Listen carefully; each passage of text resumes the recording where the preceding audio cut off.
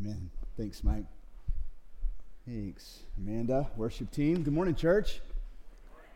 How are we doing? Okay. Well, I'm glad you're here. It's a good Sunday for a number of reasons, not the least of which is the smell that you've already heard about.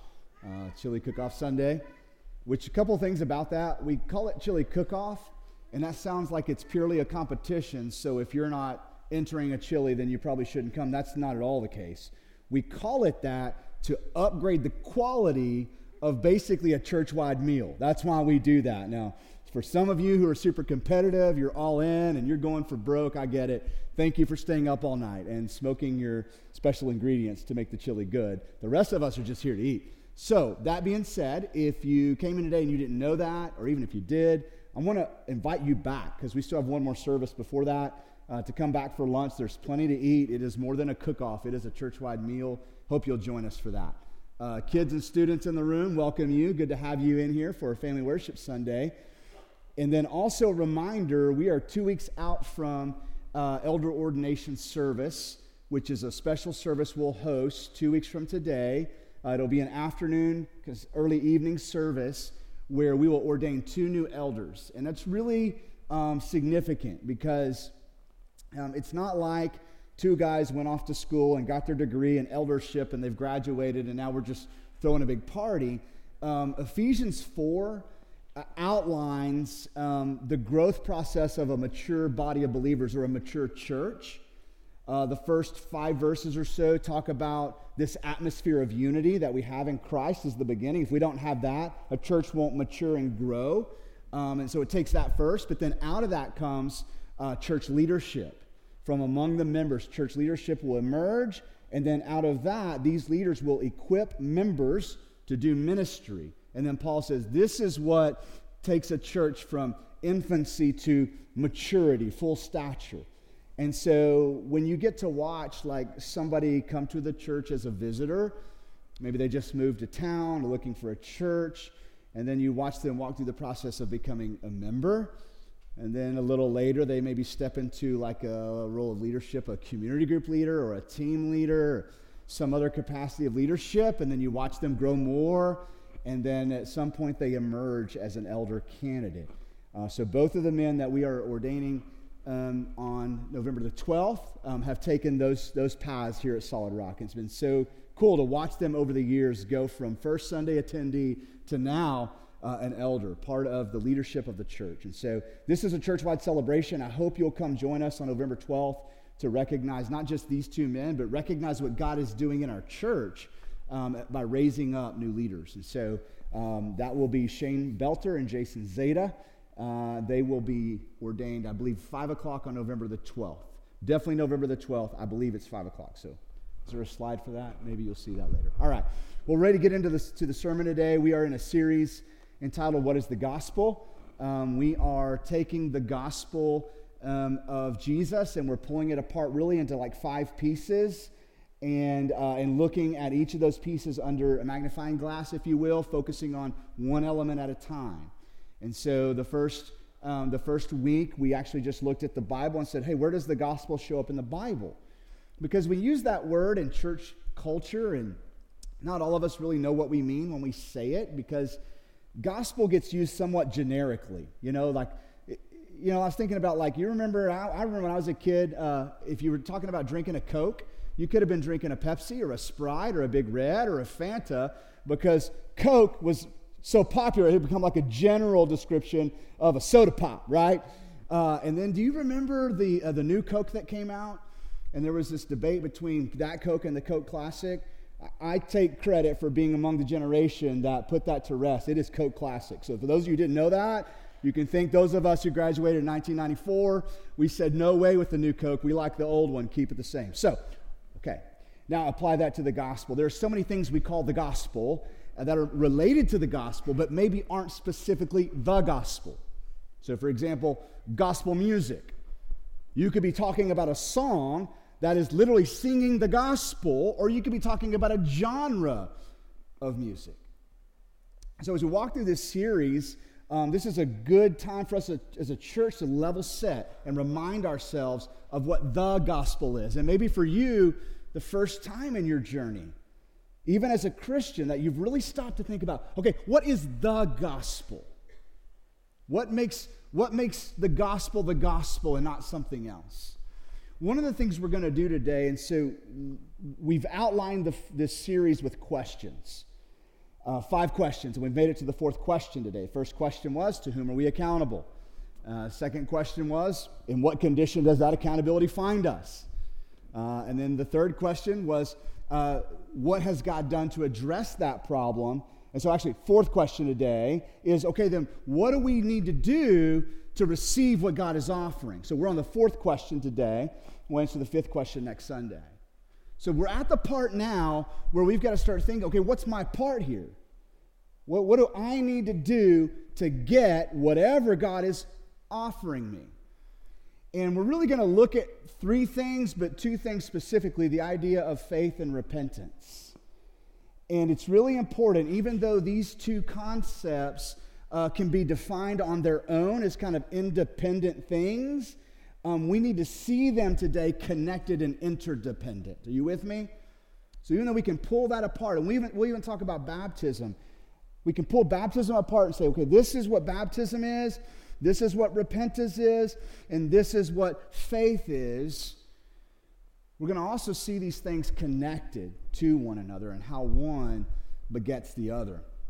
We're also going to put them in a specific order, and I debated on whether or not to do this. I think it's super important that we understand the order of these 3 things, but here's the danger. Anytime we put something in order and we turn it into steps, it can quickly become something in our minds that is for us to control, right? It can real easily get mixed in with my ego in a way where I feel like this is something I'm doing for me. I know the steps to get to heaven, and so I got them in the right order, and now I'm going to take them. That's a danger in putting things in by way of steps or putting them in order. However, here's the thing. If we get these things out of order, we lose the gospel.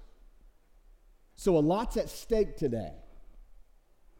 I'm going to start in verse 36. As Mike read this, this comes at the end of really the first sermon ever preached in a church service. You may not know that. So Jesus had told the disciples, hey guys, I'm going to start a church. And after, right before he goes to the cross, he begins to say things like, upon this rock I will build my church. And so he's going to build a church. But then he goes to the cross and dies. Then 3 days later, he raises from the dead. And he tells his disciples, hey guys, don't get started yet on the church until my Holy Spirit comes and falls on you and empowers you. Then you'll know it. And when that happens, go. And so the book of Acts is really the recording of that story. If you read chapter 1, you'll read a more detailed description of what I just said.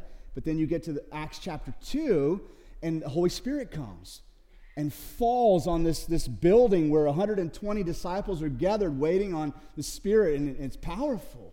This is called Pentecost. And then what happens is Peter, one of the disciples, steps up and preaches the first sermon. And this is the launch of the church. It's the beginning. At the end of his sermon, where he's talking about how Jesus is the one that the Old Testament promised, he says these words, let all the house of Israel therefore know for certain that God has made him, Jesus, both Lord and Christ, this Jesus whom you crucified. Now, what a powerful ending to his sermon. It feels like a prayer. It feels like a charge. It feels like an invitation for everybody listening to respond or do something with the sermon he just preached. Let all the house of Israel know for certain this Jesus whom you crucified, that you would know for certain that he is both Lord and he is the Christ. Now, this is where we're going to start today, and one of the things that I want to do is help you see faith in this passage, because the word faith doesn't show up, but it's all over it. Like, this is dripping with faith here. So Peter has preached the first sermon. These folk, maybe this is your first time in church. These people had never been to church before. They didn't know what to expect next. All they knew what was going on inside of them. And Peter ends with, I want you to know for certain that Jesus is the Lord and the Christ. Well, if you dig into the wording here that Peter uses, this phrase, know for certain, is really two words in the Greek language. The first one, gnosko, is the idea of knowing something in a way that is like complete or settled, like to understand and to be sure of something. Okay, so there's a lot of layers or different levels to knowing something. I could come to you and say anything that I want to say to you. Like I could say, oh, by the way, I'm a pilot and I fly airplanes during the week. Okay, do you know for certain that I do that? Some of you are like, whatever, no way. But you know that I told you that I fly airplanes. So you have some level of knowledge there, right? You have information. Jason wants me to think that he flies airplanes. Now that's different if I say, hey, what are you doing on Wednesday? I've got a plane that's booked and we're going to go up in the air. Now you got to make a decision. Like, does he really know how to fly an airplane? And you're probably going to do some background information, right? You're going to want some proof that I know what I'm doing before you jump in an airplane and go up with me. But now once we've flown and landed and you're safe, now you know that I can fly an airplane. You with me? That's this word gnosko. To know in a way that it's settled. Nothing is still up for debate. It's complete and it's settled. But it's followed with another word. The best pronunciation I can come up with is asphalos, like asphalt, asphalos. And it's the word certain here. This is an interesting word because it translates safely, securely, and without fail. So it's not just like certainty in the sense that we've nailed it down. It's certainty in a way that brings a level of safety. Did you hear that description? Safely, securely, and without fail. So he's saying to this audience, I want you to know this.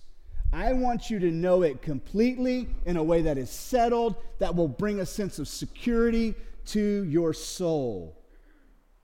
So he says, therefore know for certain that God has made him both Lord and Christ, this Jesus whom you've crucified. So Peter is inviting this church service to know for certain, to believe absolutely, to trust without fear of failure that what? Jesus is the Son of God who died for our sins and rose from the grave. This is also a beautiful description of what faith means. See, the word faith, we can use that one somewhat generically, can't we? Brings up a George Michael song right now in my mind. You gotta have faith, right? It can mean like wishful thinking. It'd be like, I'm going to go out on a limb, or I'm going to roll the dice one more time, and oh, here we go.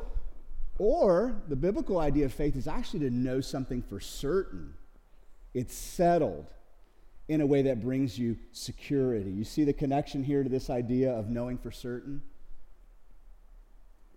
And so Peter is saying, I want you to know for certain. I want you to believe. I want you to have faith that Jesus is in fact the Lord and Christ. And then we're going to look in verse 37. This is the first half of 37 to look at their response. Now, when they heard this, they were cut to the heart. Okay. So this is a beautiful description of something that happens inside of us in a supernatural way. This idea of being cut to the heart is what we feel on the inside when we hear the gospel and the Holy Spirit begins to stir inside of us and faith begins to just slowly rise or sometimes quickly rise. It's this description of something that happens inside of us that you can't really see, but you can know it's happening because of what's happening on the outside. Okay, and so there's this idea that Peter's preaching the gospel, then he invites them to believe, and now something's stirring inside of them in a way that they've never felt before, and the only way they can describe it is, I'm cut to the heart. So in the church today, we might use words like conviction. Conviction is that inward stirring and angst and sense that God is saying something, nudging me in a direction, moving inside of me. So here's what I want you to understand. The idea of faith in my heart for Jesus is not a solo thing. I need the Holy Spirit of God stirring that in me. Faith isn't just a cognitive decision I make and go, you know what, I think I'll become a Christian. No, faith is this stirring that comes when the Holy Spirit of God starts working in me, wrenching my heart. And here it's described as cut to the heart. And so we're going to kind of pull this apart into three parts. I want to start with just this concept of faith. Faith is this idea of knowing for certain in a settled kind of way that what you believe is true.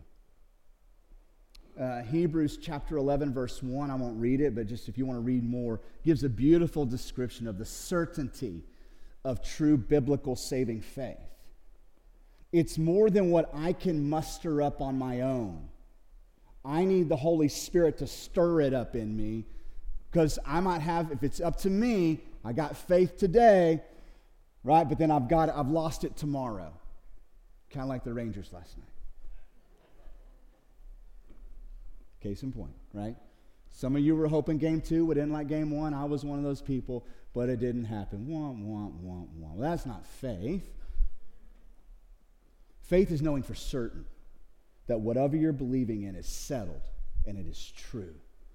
Now, we're going to move into the rest of 37, because here's what happens. And so this is what the crowd says back to Peter. He preached Jesus. He ends with, I want you to know this for certain. I want you to believe it. They're cut to the heart.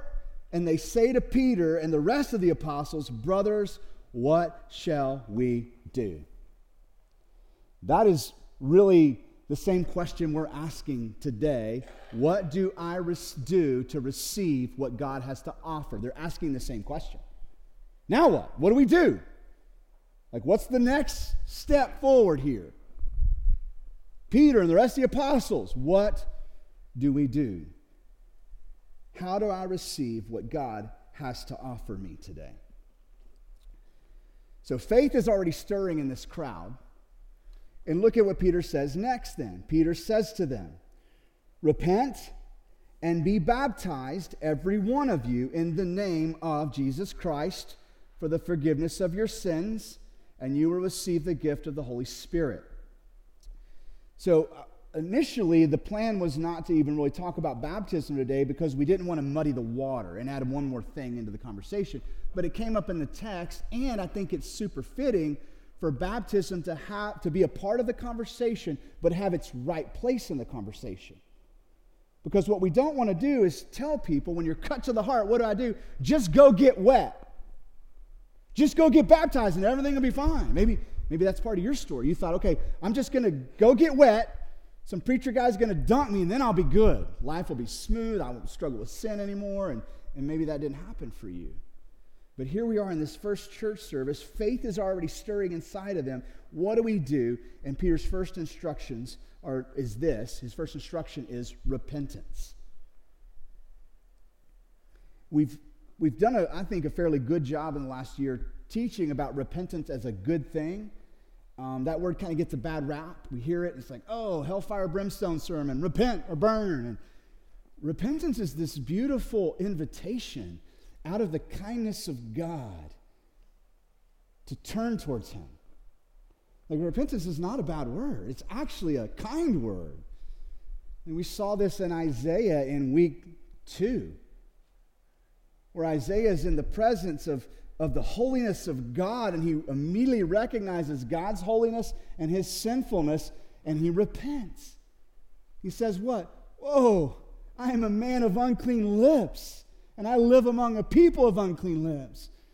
There is a great difference between who God is and who we are. He is holy, and we are not. And so repentance happened in his heart. I want to break it down for us today. repentance means to change your mind or change how you feel about something, or it's a change of heart that leads to a change in direction. Okay, so one way I've heard it illustrated is I'm headed this way in life, and so repentance wouldn't be just to stop, but it actually means to change and turn away from something and towards something. And I think that's a pretty good, simple way to describe and understand repentance. But I think what's important is to understand repentance is intermingled with faith. Repentance comes out of our faith. Repentance isn't just this thing you can go do to fix things. Repentance comes from this inside stirring and conviction of the Holy Spirit that leads to an action.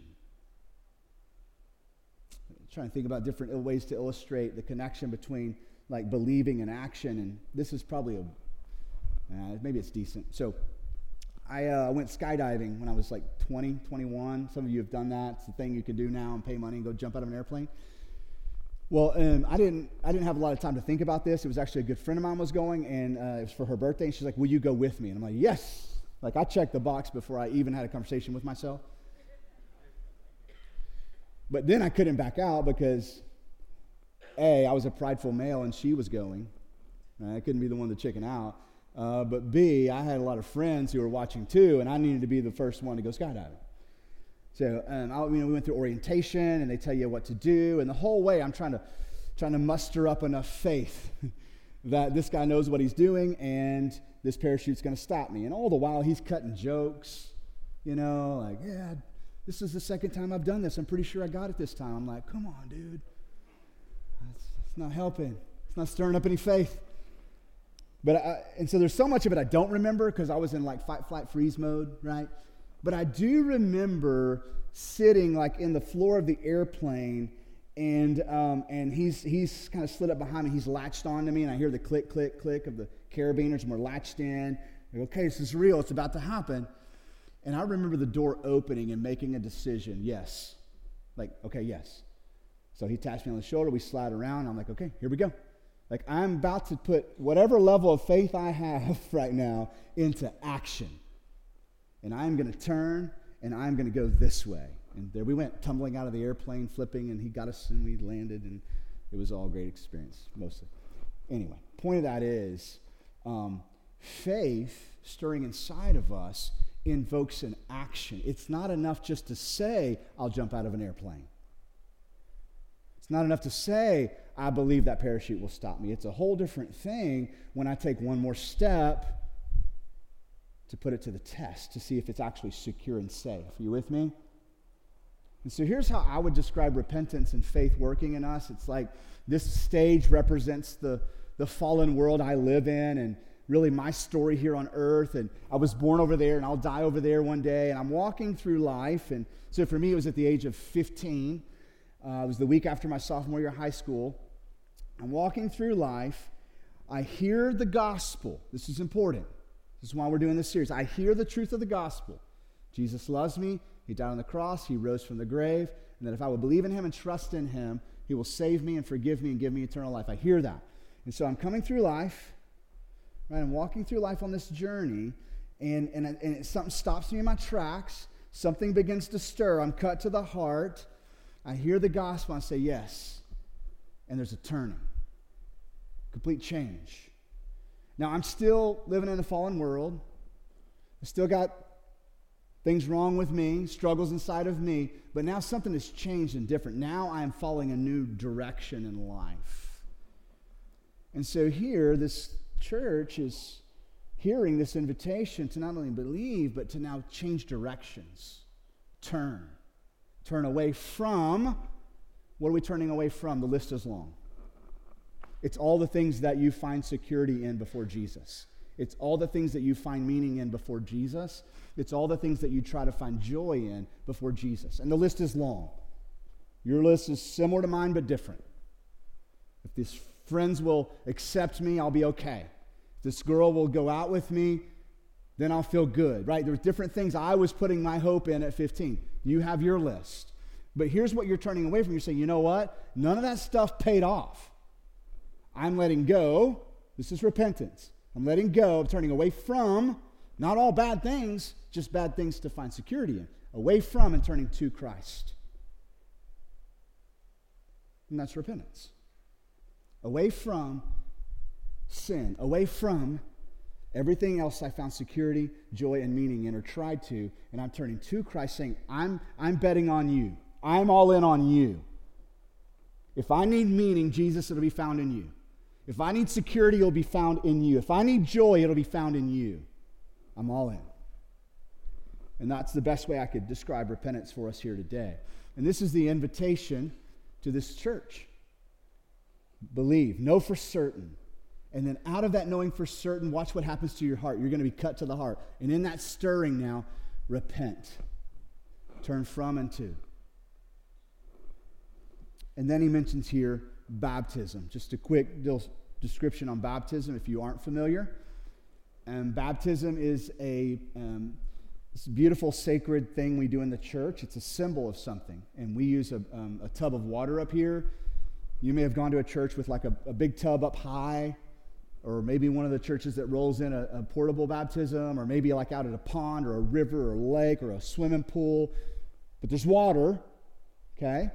And what baptism is, it is a symbol and it is a proclamation statement. It's both of those things, okay? Now, it's important we put this in order. Faith, repentance, then baptism.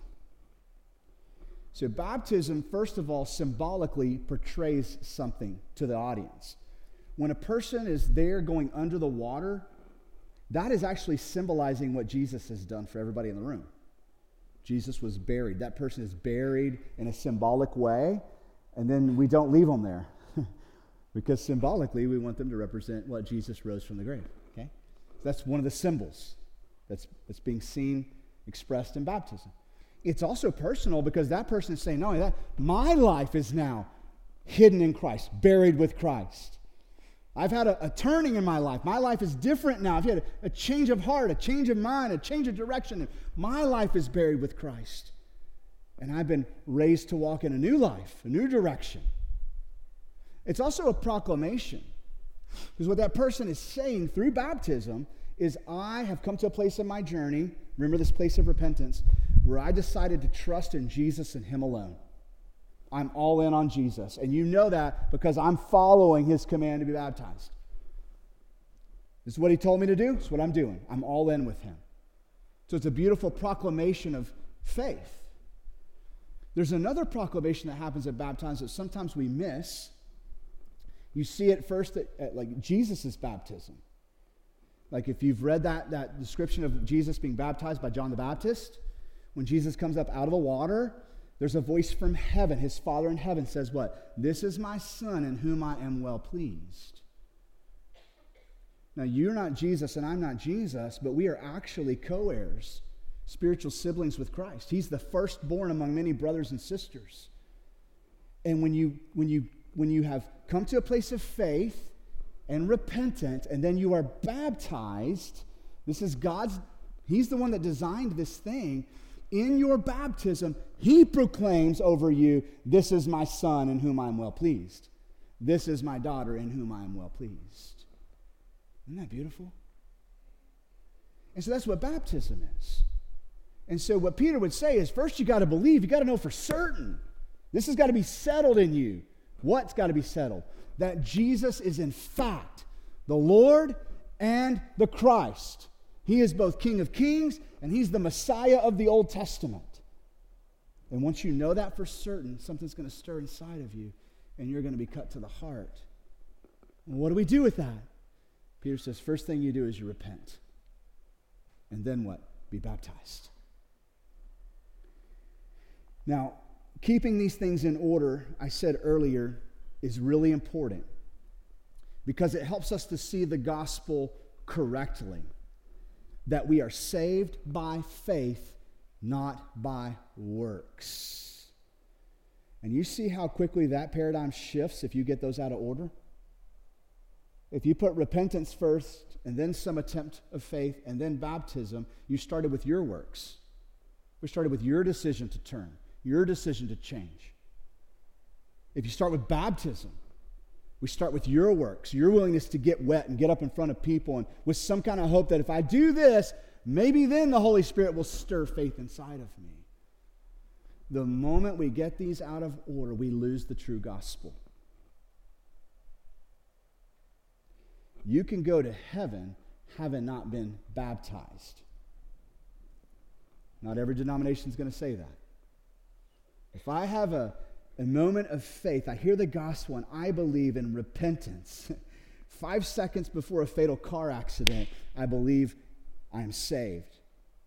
And I'm going to read the Bible verse that would back that up, one among many. Ephesians chapter 2, listen to verses 8 and 9, and this is why we have to keep this in order. For by grace you have been saved through what? Faith. Repentance and baptism don't show up in this verse. Now, I think they're connected.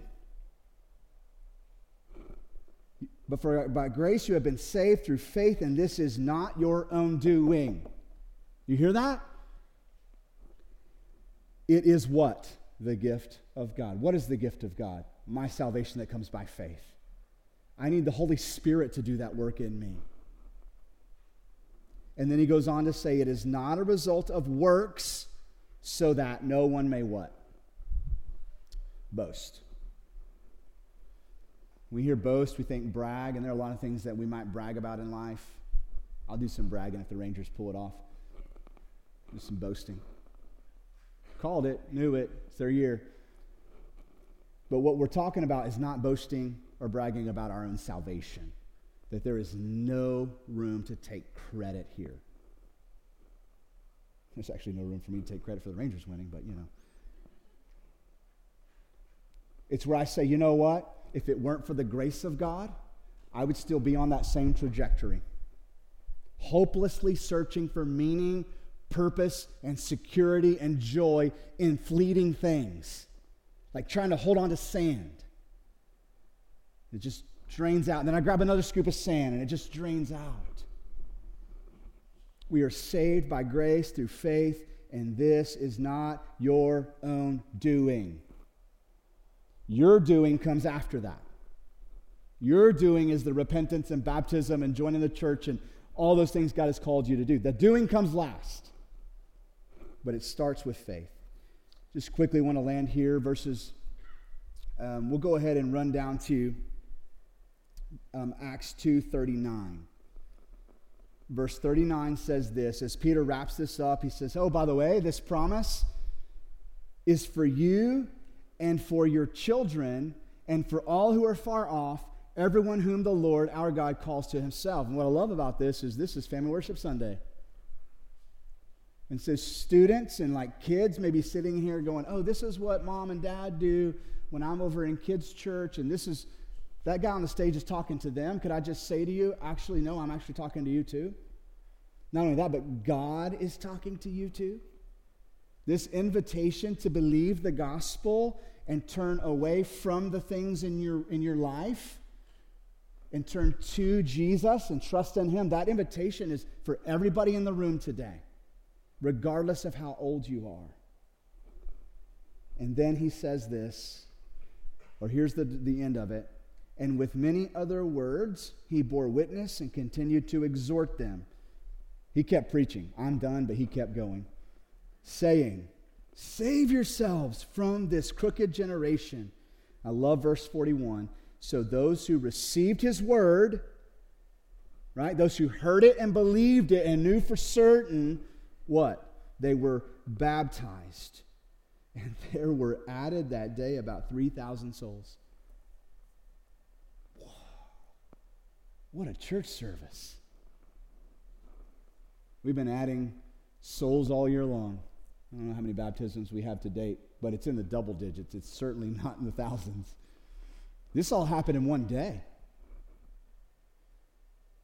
Like, I would love to start filling up our baptistry more.